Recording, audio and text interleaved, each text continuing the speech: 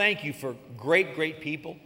Thank you for a spiritual family. Thank you for what you're doing among us. Now today we open our spiritual ears to hear. We open our hearts and we ask you to speak to every one of us today.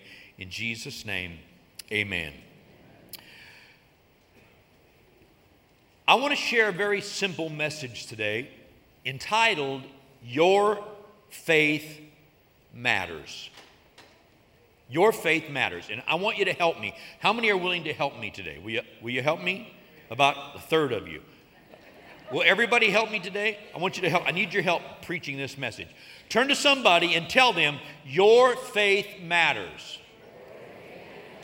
Now, okay, most of you did okay, but if you're going to help me preach, you've got to get the preaching finger up, okay? Look at them and say, your faith matters. Now, go the other direction, even if they're not looking at you, and tell them, your faith matters. There you go. Boy, amen. I agree with you. I'm going to amen what you're saying today. You know, this past week, I got an email from a family in our church telling about something miraculous God did in their family. And the cool thing was, it happened at the end of service next week. A family in our church got a phone call, and something they'd been praying about for months and months and months. Bam, that fast, God worked a miracle and turned some things around. And they got the phone call to give them the news last Sunday morning at the end of service. And I got the email, and I was so excited because, you know, a church our size, I don't know what's going on in everybody's lives. There are a lot of people I don't know well. But the cool thing is when you hear these stories, you realize God's at work. God is being God in people's lives who will surrender to Him. And today I want to dive into God's Word, and I want to share some things that I hope will encourage you today. Look at Mark chapter 6. Some of you are wondering, what does God really want from me? What does God really want from me? If I can break it down to the simplest terms, what does God want from me? And I'm going to tell you, God wants to be believed. He wants you to believe Him. Now look at Mark 6, verse 1. Interesting story. This is the introduction to my message. It says, then Jesus went out from there and came to His own country, and His disciples followed Him. And when the Sabbath had come, He began to teach in the synagogue, and many hearing Him were astonished, saying, where did this man get these things? And what wisdom is this which is given to Him, that such mighty works are performed by His hands? Now look at this picture. Jesus is in their synagogue, a place for teaching, and He's working miracles. They've heard the stories of what He's been doing. It's in His own hometown. He's working miracles, and He's teaching things with such authority that they realize this is God speaking to us. Where did this come from? Now look at verse number 3. Is this not the carpenter, the son of Mary, the brother of James, Joseph, Judas, and Simon? And are not his sisters here with us? So they were offended at Him. They were offended at Him. Think about it. Jesus has been working miracles all in the cities all around. He comes to His own hometown. He shares the Word of God, and people don't understand it. They start questioning it, and then suddenly people are offended at what Jesus is teaching. Verse 4, Jesus said to them, a prophet's not without honor except in his own country, among his own relatives, and in his own house. In verse 5, notice the words here. Now He, Jesus, could do no mighty work there. Look at those words. It doesn't say Jesus didn't do or wouldn't do. It says Jesus couldn't do. He was not able to do mighty works there, except that He laid His hands on a few sick people and healed them. And then verse 6, and Jesus marveled because of their unbelief. The word unbelief here really means anti-belief, against belief. Jesus was amazed that people would take on this attitude that says, I'm not going to believe. I'm not going to believe. And they looked for reasons not to believe. And then He went about the villages in a circuit teaching. You know, in this passage, there are three things that I want to mention real quickly that really stand out to me when I read this. The first is Jesus' ministry was filled with healings and miracles. If you read the Gospels, the story of his ministry, constantly, it's miracle after miracle after miracle, healing after healing. Everywhere Jesus went, he taught and he healed. He taught and he healed. They saw it everywhere. But the funny thing is, when Jesus did something miraculous, it always caused a lot of talk, a lot of questions. How did he do that? Where'd this guy come from? Man, I've never seen anything like this, but who is this guy? Does he really have the authority to do that? You know, it seems to me if the guy's working miracles, he must have the authority to do it. But they're asking all these questions, and then worse than that, you throw the religious leaders in with it who are all anti-faith to start with, and then the questions are just keep coming, they just are multiplied. And then it turns into a debate. And then they begin to verbally attack Jesus. And Scripture says these people in his own hometown in church were offended at him because of what he was doing.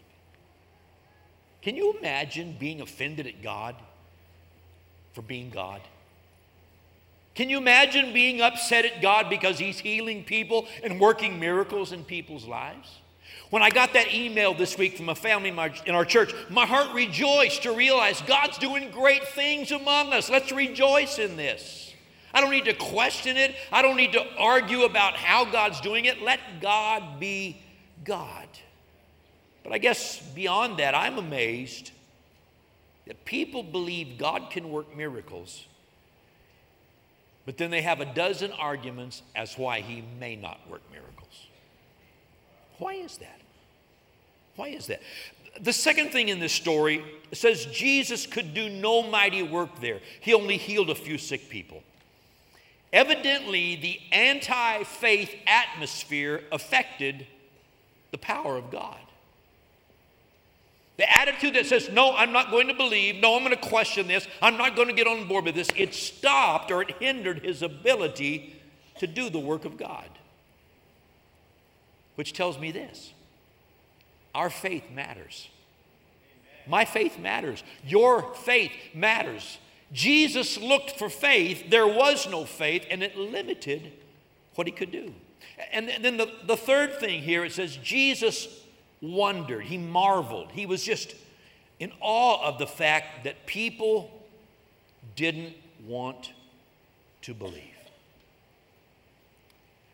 You know, I'm amazed when people look for reasons to not believe God, especially people in need. It amazes me that instead of believing God, some people will look for reasons to not believe.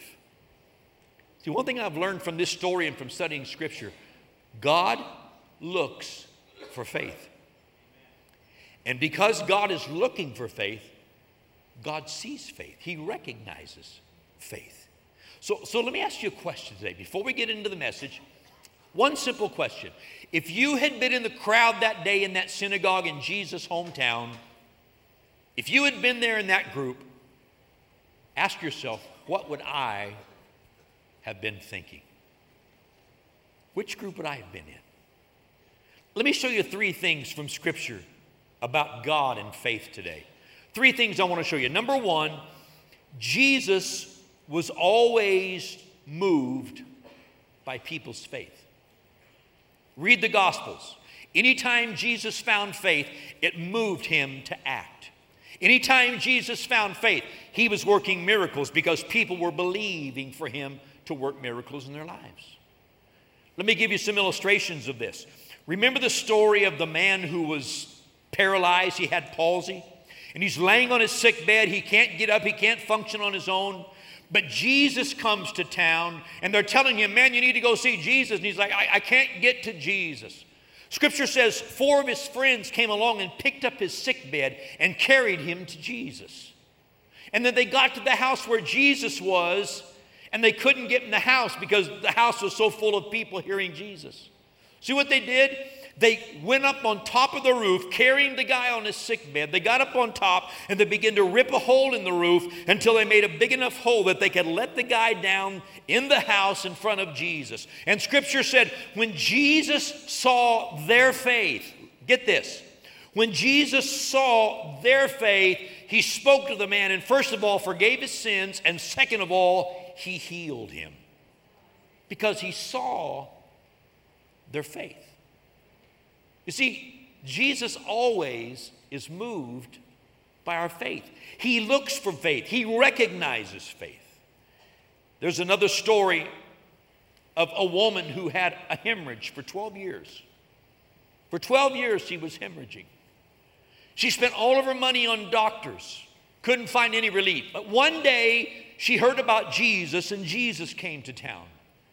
And Scripture says she said in her heart, if I can just get close enough to Jesus to touch his clothes, just the very hem at the bottom of his robe, if I can get close enough to touch his clothes, I'm going to be healed. So she went out looking for Jesus, being motivated and driven by her faith.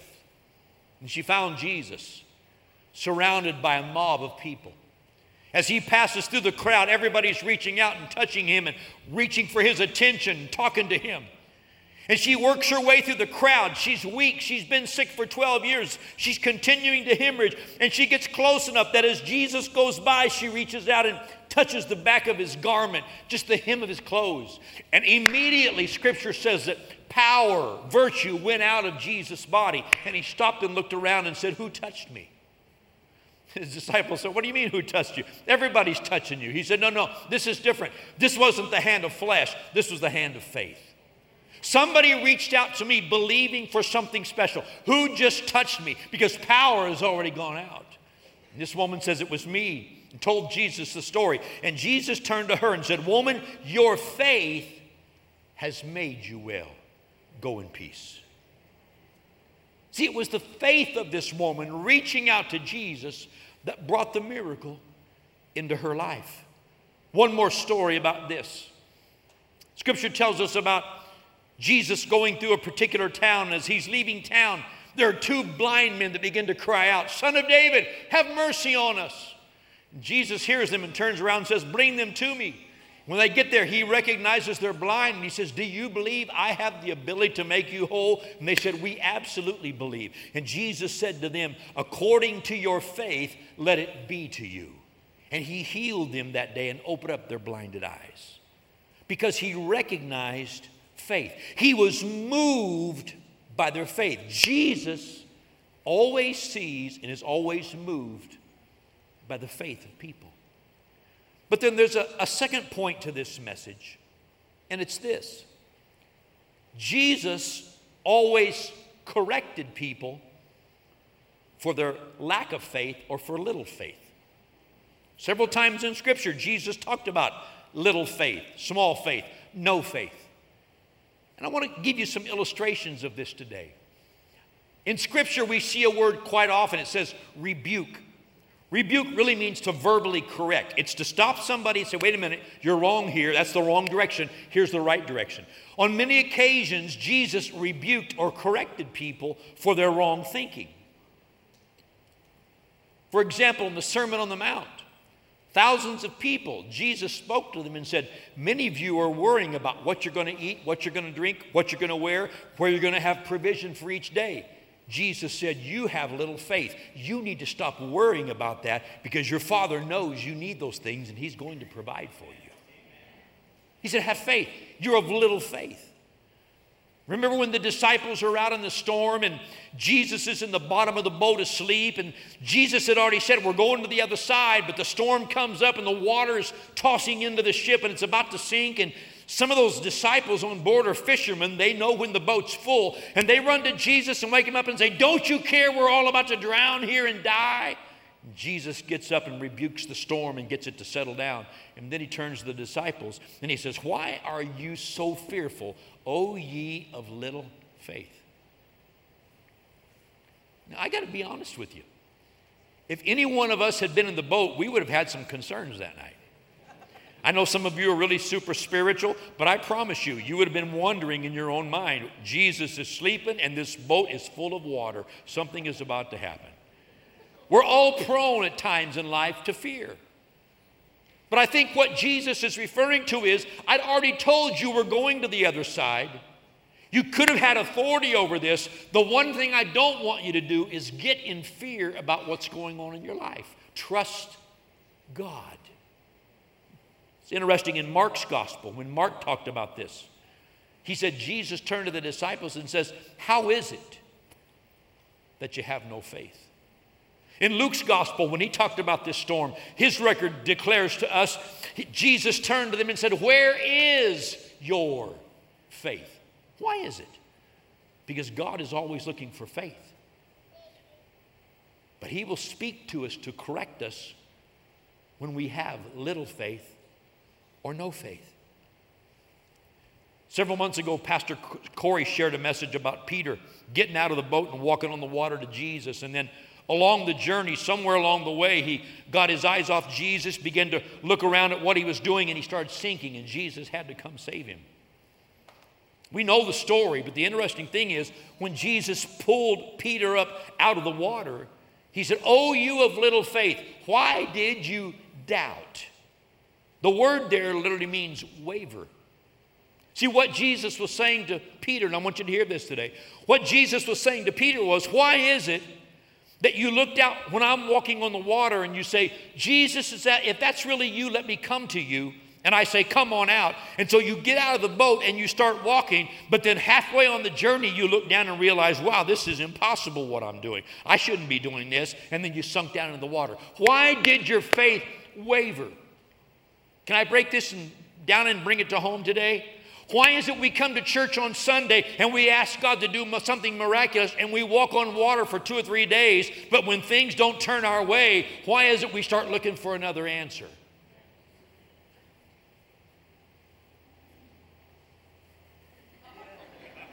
Well, it's quiet in here today. Why does our faith waver? Why do we believe things on some days, but we don't go the whole journey until God performs a miracle? See, what we don't realize is sometimes God's moving furniture around in the universe trying to get an answer to us, and he just needs us to stand in faith until he gets the answer there. That's good. You need to think about that. Why did you waver? One more little story. There's a story of Jesus being on the Mount of Transfiguration. And he comes down off the mountain with Peter, James, and John, and there's the rest of the disciples. And this man had a son who was demon-possessed, and the demon was trying to kill him. So he brought the boy looking for Jesus, and Jesus is up on the mountain, and the disciples are trying to cast the devil out of the guy, and they're not having any success. And so this crowd of people gathers around as this demonic power is manifesting itself on this young boy.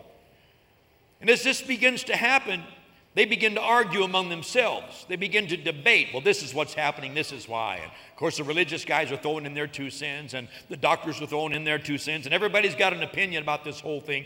And Jesus walks up and says, what are you disputing about? What's all the arguing? And then they tell him the story.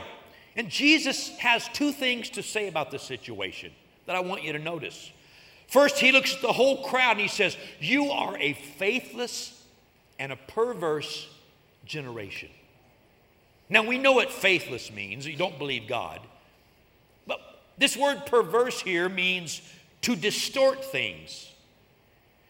To distort it to the point where you misinterpret Scripture and what God has said. You misinterpret God's intentions. And then your teaching begins to corrupt people's thinking and corrupt people's faith. What Jesus is saying is, as soon as you start stepping into doubt and start processing that and speaking that, the first thing you know, you start corrupting people's faith all the way around you. And Jesus said, you're not only a faithless generation, you're all tied up in trying to find reasons why God can't be God. It's interesting. He gets along with his disciples and they said, Lord, why couldn't we cast this demon out? And Jesus said, it was because of your unbelief. Your lack of believing that God would use you to do that. You see, Jesus always rebuked and corrected people for little faith. But then there's a third point in this message that I want to really drive home today. And I want to look at 2 things in Scripture real quickly. Look at Matthew chapter 8. Jesus looks for faith. He responds to faith. He's moved by faith. He tries to correct us when we have no faith. But number 3, Jesus always honors extraordinary great faith. He just does. Matthew chapter 8. I want to read this story. We're going to begin at verse number 5. Matthew 8, verse 5. Now when Jesus had entered Capernaum, a centurion came to him pleading with him. Now pause here a moment. A centurion is a Roman soldier who probably has 100 soldiers at his command. Okay? So he's not a private. He's somebody who has authority in the Roman army. He comes to Jesus and he begins to plead with Jesus, asking him intently for something. Verse 6, saying, Lord, my servant is lying at home, paralyzed, dreadfully tormented. He's not coming on his own behalf. He's not one of the Israelis. He's not one of the Jews. He's not one of the religious people. He's a Roman soldier. He's a man in authority, but he comes to Jesus because he's heard what Jesus can do. He starts talking about his servant who's really, really ill. Verse 7, Jesus said to him, I will come and heal him. But the centurion answered and said, Lord, I'm not worthy that you should come under my roof, but only speak a word and my servant will be healed. In other words, what he says is, just give the command right here where you are, he'll be healed. You don't need to come to my house. You're busy. You've got things to do. I'm not even worthy of somebody like you coming into my house. But if you'll give the command, my servant will be healed. Verse 9. Now, listen to his reasoning, his faith. For I also am a man under authority. He says, I have people over me who give me commands, and I obey those commands. And I have soldiers under me. And I say to this one, go, and he goes. And to another, come, and he comes. And to my servant, do this, and he does it. He said, when I give a command, people jump around me. When I receive commands, I jump.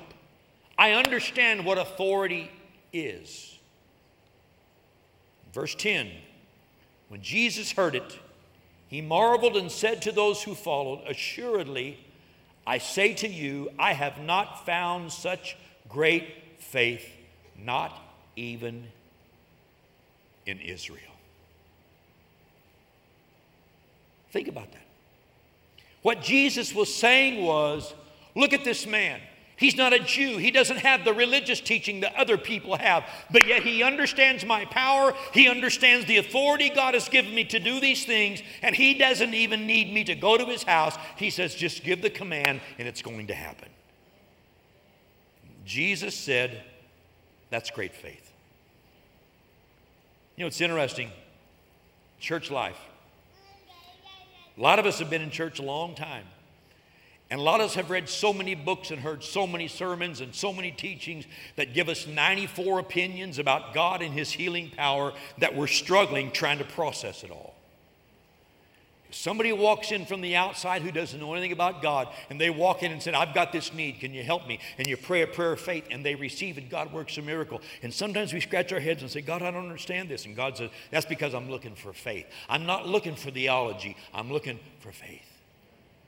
I'm looking for people who believe me. Verse 13 says, then Jesus said to the centurion, go your way, and as you have believed, so let it be done for you. And his servant was healed that same hour. See, Jesus said, this man had great faith. Why do we question whether or not Jesus has the authority to heal? Why do we question whether or not it's God's will to heal? Why do we question this? And why do we question that? And why do we talk ourselves into believing something that doesn't even align with Scriptures? Why are we always looking for reasons to not believe rather than to believe God? Why? We need to understand the authority Jesus has and put ourselves under his authority and say, Lord, I believe. Help my unbelief. Help me. Then one other thing I want to talk about in a moment, but you know, I was meeting with the pastor friend, an older retired pastor a few days ago, and we were talking about things of God and just talking about ministry in general. And he began to talk about miracles and healings, and how some parts of the world receive so much and other areas receive so little. And he talked about the fact that in America, people's attention is drawn in so many directions that we can find help in so many areas that we seldom go to God until we get to the end of our rope. I have a good friend, Ann was with him in India, Ron Kargay, who we work with in India. Ron Kargay, when he comes to America, we always go out to eat whatever kind of food he wants to eat. And he told me one day, I said, what do you think about America? He said, I love America, except when you go to a restaurant or you go to the shopping center, wherever you go, there are too many options. He said, I open up a menu and there's so many things, I don't know what to choose. You go to the store, there's so many things to choose from, I don't know what to choose. He said, at home, it's so much more simple. Can I tell you something? For a lot of us, that's a spiritual problem in America. We have so many options, God usually ends up at the end of the line and we go to him last. Jesus always honors great faith. Look at Matthew chapter 15. One more quick story I want you to see. Matthew chapter 15, verse 20 or verse 21. Let's start at verse 21. I'll read it to you. Jesus went out from there and departed to the region of Tyre and Sidon. Behold, a woman of Canaan came from the region and cried out to him, saying, have mercy on me, O Lord, Son of David. My daughter is severely demon-possessed. But he answered her not a word. His disciples came and urged him, saying, send her away, for she cries out after us. See, this is another Gentile person. It's a woman who comes who doesn't have the teaching of the Israelis, doesn't have the Jewish religion, but she comes for her daughter who's demon-possessed and says, please help me. Jesus doesn't talk, and the disciples said, Lord, just get rid of her. Verse 24, but Jesus answered and said, I was not sent except to the lost sheep of the house of Israel. And then she came and worshiped, saying, Lord, help me. See, what Jesus said was, I didn't come for the Gentiles, I came to the Jews first. I've not come for people like you. And she came and worshiped and said, please help me, heal my daughter. Verse 26, Jesus answered and said, it is not good to take the children's bread and throw it to the little dogs. What an insult. It's a Jewish insult to tell the Gentiles, you're just a dog in the sight of God. You don't belong at this table. Healing, that's the children's bread. But notice her response. Verse 27, she said, yes, Lord, yet even the little dogs eat the crumbs which fall from their master's table. And then Jesus answered and said to her, O woman, great is your faith. Let it be to you as you desire. And her daughter was healed from that very hour. So that Gentile woman will always be remembered for her great faith. Because basically she came to Jesus and she said, I am not leaving until I get what I came for. I don't care what you say to me. I don't care what you do to me. You are my only hope. You're the only one who has the power to liberate my daughter. And I am not leaving. I am not walking away until you send forth a word and heal my daughter. She said, I'm not going to end this walk. I'm not going to believe one day and walk away the next day in doubt. I'm going to believe and I'm going to stand right here until I receive what I need from you. Jesus said, that's great faith. Jesus always honored extraordinary faith. I want to tell you a story in finishing today. I've told you many occasions, I grew up in a family that attended church. My mom took me to church every Sunday, every Wednesday. Every time the doors were open, we were there. I was one of those kids raised in church, and I'll always remember, as long as I live, I'll never lose this memory. When I was about 12 or 13 years of age, our pastor had been doing some teaching about healing and praying for people and believing God to work in people's lives. And he started talking regularly, asking us to pray for a specific woman, and he called her by name. I won't use her name today, but he said, be sure and pray for this woman, and called her name. and said, she's been in the hospital. We've been visiting her. She's very, very ill. She's got serious issues. The doctors can't find an answer. They don't know what to do for her. This woman didn't attend our church. She'd been away from God for a lot of years. She'd gotten sick. She'd had several back surgeries, and she could no longer get out of bed. She was incapacitated. Infection then set in her body and got into her vital organs, and they couldn't get the infection cleared up. And finally, she was in a specialized hospital, and the specialist walked in and said, ma'am, we don't know what to do for you anymore. You're at the end of the road. We've done all we can do. It's going to take a miracle for you to ever get out of this hospital. You've got a death sentence on your life. The pastor and his wife kept visiting this woman, praying with her. Week after week, and it was so unusual. He kept saying, pray for this woman. Pray for this woman. She needs a miracle. Everybody knew her name, but nobody knew her. She didn't attend our church. Then one Sunday evening, went to church. There I was, a teenager sitting 2 or 3 rows back right over there, where I always sat with my friends. We had the first part of the service. We worshiped. We sang praises to God. The pastor walked to the microphone. He said, tonight's a different kind of night because before we preach or do anything else, we're going to pray for people. And then he told this story. He said, out that set of doors, and like our building is laid out, our home church was much smaller, but a similar layout. He said, outside that set of double doors right there, in the very first parking space, right next to those doors, our church station wagon is parked there. And he called the woman's name and said, she's lying on a cot in the back of that station wagon. Because as a last request, she told the doctor she wanted to come to church.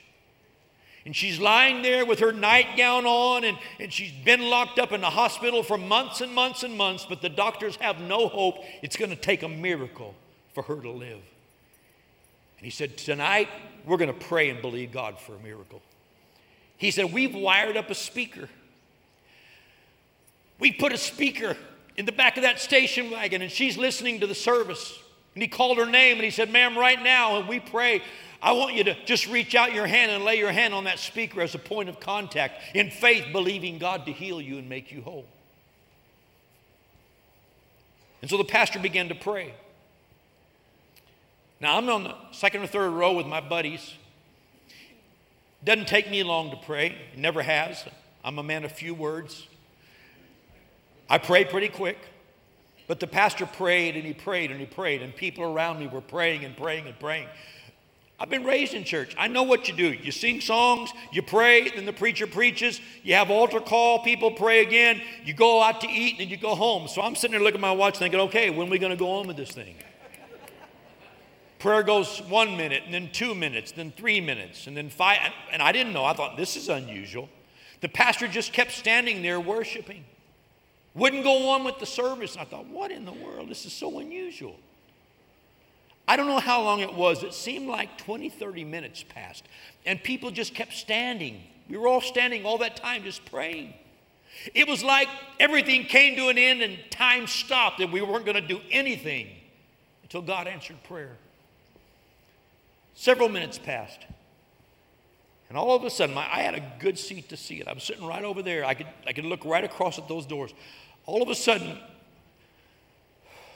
one of those double doors opened up. And real slowly, this lady begins to walk through the doors, and she's wearing a nightgown and a robe. And her face is white as a ghost. You could tell she hadn't been out in the sunlight for a long time. Her hair was a mess. Women don't go to church with their hair looking like that. She didn't care. Her hair was a mess. And she walked out very slowly, and as she got through those doors, and in her trailing hand, you could see a huge back brace that she'd been wearing. And she slowly walked to the front of the building, and she said, folks, forgive me for holding up church. First of all, I haven't walked in a long time, and I had to learn how again. Second of all, I was wearing this back brace, and it was hurting me, and I had to get it off. But she said, when I reached out and laid my hand on that speaker in the back of that station wagon, it was just like the woman with the issue of blood, that the power of Jesus began to flow through my body. And she said, I've been made whole by the power of God. She spent several years traveling, preaching the gospel with the healing ministry. I'm going to tell you something. You take a 13-year-old boy sitting in a church service seeing something like that. Don't you ever come to me and tell me God doesn't do that stuff. I've seen too many miracles. God responds to great faith. God responds to faith. This morning, I want to pray for people. Physical things, spiritual things, material things, you have a need. I want to pray for you today. How many people in this room would just lift a hand and say, I need God to intervene in an area of my life. I need a miracle. Let me see your hands. Just hold them up. All right, stand to your feet. Just stand to your feet right there where you are. As a sign of your faith, I want you to stand to your feet. This is not something religious we're doing. It's something we're doing in faith and obedience to God. Here's what I want to do. I'm going to pray this morning, and I'm going to lead you in a prayer. I'm not the healer. Jesus is the healer. But I'm going to pray today, and I'm going to believe that God's going to intervene in your life and respond to your faith and the cry of your heart. So here's what I want you to do. As we begin to pray, you don't have to lift your hands. If you want to, you can. But I want you to lift that need to God, and I want you to tell God right now, right out loud. You don't have to scream it, but I want you to tell God what you need from Him today, what you're believing Him for. You may say, well, God already knows. You know what? Call it out. Say, God, I need this in my life today. And we're going to pray and believe God to intervene on your behalf. Let's pray right now. Lift that need to God. Father, in the name of Jesus, all over this building today, people are standing because they have needs. And we are asking for specific things. For some people, it's physical. Some it's spiritual, some it's material or financial. For some it's a domestic need in a family. Father, in the name of Jesus, I ask you to be God right now in these people's lives. We are standing in faith. We are asking right now. You said ask, we would receive, that our joy would be full. Father, we're asking right now. We're speaking those things out. We're calling those things out. We're asking for those things in Jesus' name. And we declare right now, we will stand in faith. We will walk in faith. We will get out of the boat right now. We will not stop walking. We won't give up on this journey, but until our answer comes, we will stay in faith because you are our source. You are our hope. You are our only hope. God, bring this about now. In Jesus' name I pray. Now just lift your hands and give God praise right now. Give God praise for answering that prayer. Come on, use your words. Use your words. Use your words and give God praise. It's okay to clap, but use your words. Give God praise. Father, we thank you right now. I thank you, Father, that you've heard my prayer. You're responding to my prayer. You're seeing my faith. And God, I believe. Help my unbelief. I'm not getting back in the boat. I'm not going to fall in the water. I'm going to stay right here and watch you be God in my life and do miraculous things. In Jesus' name, I praise you. Now, all over the house, let's just give God praise for a moment. Father, thank you today. Thank you today for what you've said, what you're doing in our lives. We give you praise in Jesus' name. In Jesus' name. You may be seated. One last thing I've got to do. You might be sitting here today and you say, you know, this is all great and wonderful, but I don't know God. Can I really expect God to get involved in my life, in my problems? Is there really a God out there who cares? Absolutely. Jesus said God cares so much about you, He knows how many hairs are on your head, which is an ever-changing number, but He knows at any moment exactly how many hairs are there. If He knows that, how much else does He know about you? Maybe you're sitting here today and you say, well, if God cares, what do I have to do to get Him involved in my life? God's looking for one thing today, and that's your faith. He wants to be believed. He wants you to believe He sent His Son to die for your sins. He raised Him from the dead to pay for your past. He put everything wrong with you on His Son on the cross so that everything that was right with Jesus could be poured into your life. He wants you to believe that. John 3:16 says, for God so loved the world, He gave His only begotten Son, that whoever believes in Him would not perish, but have everlasting life. You say, how do I start this relationship with God? You see, We don't want to give you religion. We don't want to put you in some dead, dry form. We want to introduce you to a God who wants to be your Father, who wants to be involved in every area of your life, who wants to communicate and talk with you, who wants to teach you His ways so you can enjoy His blessings. He wants to be your Father, but He needs you to say yes to Him. It all starts with words. You call it prayer, but it's just words. It's communicating with God. It's talking to God. I want to lead you in a prayer that'll help you begin that journey. And I'm going to ask you to pray this prayer with me and wrap your heart around it. Every head is bowed, every eye is closed. It's a serious, important moment. I'm going to ask everybody in the building to pray this prayer with me right out loud. You don't need to scream it, but just cry it loud, right out loud and say, God, I need you. And I believe you. And I want you in my life. I open my heart to you. Please come in. I accept Jesus as my Savior. I choose Jesus to become the Lord of my life. I want to know you. I want to follow you. I want to learn your ways. I want to be your child. So come into my life. Become my Father. And I will know you throughout eternity. Thank you for receiving me. And now the journey begins. Amen. Now look right here. I'm almost finished. That prayer is the most important prayer you can ever pray in life. Whether you pray it for the first time or whether you're the prodigal who's been on the run who decided it's time to come home. It's an important prayer, important words. Now, that's just the beginning of your journey and your relationship with God. It's not the end. It's the beginning. But we want to help you build a relationship with God. We've got a little booklet. It's our gift to you. It's called The Next 7 Days. It's just a little bit of simple reading each of the next 7 days to help you get started walking with God. And we want to give it to you. No strings attached. Doesn't cost you a thing. 2 ways you can get it. When we're finished in a few minutes, we'll have prayer teams at the front of the building. They're here. They're people of faith who pray prayers of faith. They'll pray with you about any need you have. But if you just walk up to one of these teams and say, hey, can I get the booklet? They'll give it to you there, no strings attached. If you just want to get it and go, that's fine. If you've got questions, they can answer questions. If you want prayer for something else, they'll pray with you. But please, let us give you this book. Now, if you're in a really big rush today, you can go out to the lobby. Right in the middle of the glass doors where you exit, there's a big sign up right there. You can stop by there and get the very same thing, The Next 7 Days. It'll help you get started in your relationship with God. We'd love to give this to you today. God bless you. Can we welcome new believers into God's family today? We love you. Welcome Pastor Ann this morning. What an awesome service. God is at work. Keep believing. Don't give up. He is faithful. He's so good. I'm so thankful, aren't you? Yes. Well, I am so happy to be home and just back in church with you today. And, you know, this is the time in our service when we worship God with our giving.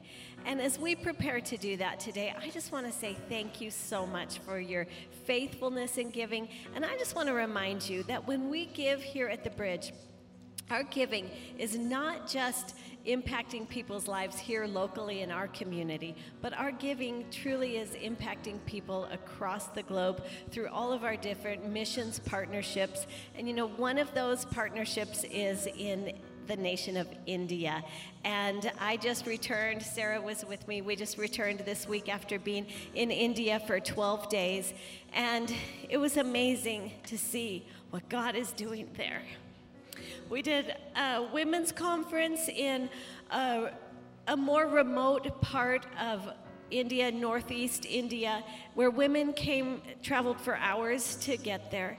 And just to see their excitement and their hunger for God and how God responded to that hunger and that faith and just showed up and did awesome things in their lives. It was just incredible. But in addition to the women's conference, we also did a 2-day leadership training with pastors' wives and women in leadership in their churches. And, you know, the conference was amazing, But this leadership training is what really excites my heart, because there's so much potential there as these women are equipped and then go back into their villages and to their churches to begin women's ministries. And they learn how to minister to women who are so oppressed and victimized by the culture there. And it's just amazing to see their hearts expand and their excitement to be able to minister to women and help women understand their value there. And every year there's just unique things that we see. This year, one of the things that really grabbed my heart was just to see the fruit of the prior years when we've been there. This is our 6th year going, and there was so much fruit that I saw from the ministry that we're all part of there. And to see leaders just really rising up and carrying the ministry in their hearts and being willing to do whatever it takes to minister to women amidst great opposition. It was amazing.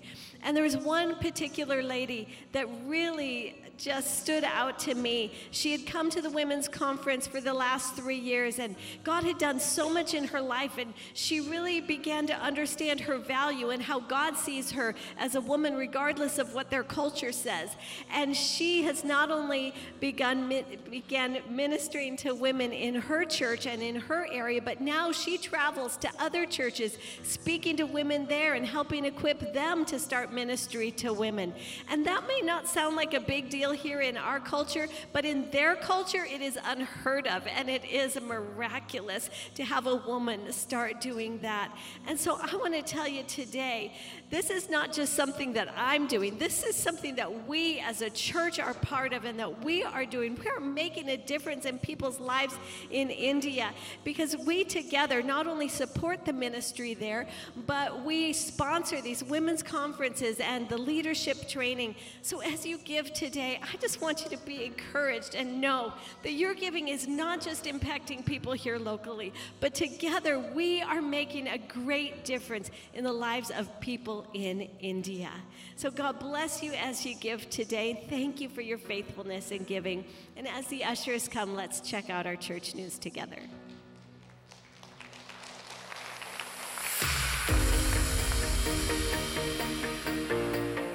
Good morning, everyone, and welcome to The Bridge. My name is Mia, and I want to give you a very special welcome today. We hope that you enjoy your morning in church and that you and your family have a wonderful time with us. Summer is in full effect, and we want to help you stay connected throughout this season. Here's a look at what's happening in the days ahead. We hope you'll find your place and be a part of what God is doing here at The Bridge. We want to invite you to join us for a trip of a lifetime to the Holy Land. This 10-day tour of Israel will take place in June 2020, and it's complete with a Messianic Israeli guide, deluxe hotel accommodations, and the best Middle Eastern food you can imagine. Whether your passion is to walk in the footsteps of Jesus or visit the most famous biblical locations, our tour is suitable for every type of travel. We journeyed from Caesarea by the Sea to Mount Carmel, the Sea of Galilee, the Dead Sea, and even to Masada. Our journey concludes in the city of Jerusalem, where you will walk the Via Dolorosa. We'll visit the Western Wall, journey to Golgotha, and conclude with a moving communion service at the Garden Tomb. And also, while we're there, you're going to have the opportunity to worship on the Sabbath with a Christian congregation in Israel. So if you're interested in joining us on this amazing trip, please sign up at the Information Center and then watch for our informational meeting to come in the next few weeks. Our desire at The Bridge is for everyone to know others and be known. If you have a desire to build deeper relationships with others and facilitate spiritual growth in a smaller setting, then we want you to consider being a leader of a Connect group. On Sunday, August 11th, we will be having a Connect group leader training to prepare for our fall term. Returning leaders will be meeting at 10:45 in the chapel for a brief refresher. Those who are interested in becoming a new leader will be gathering at 1 p.m. in the chapel for a training. If you would like to find out more about leading a Connect group, please sign up on the church website, our app, or stop by the Info Center on your way out. We would love to meet with you and see you lead a Connect group this fall at the Bridge.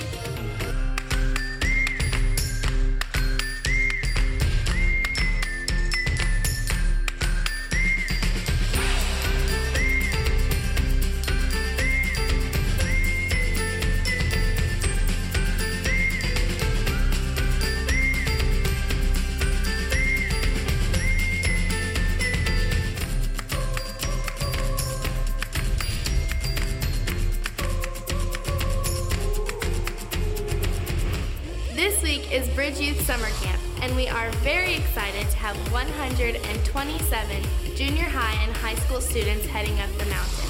Please be praying for all of our students and leaders this week, that God will give them safe travels and will speak to every student and do an amazing work in their lives.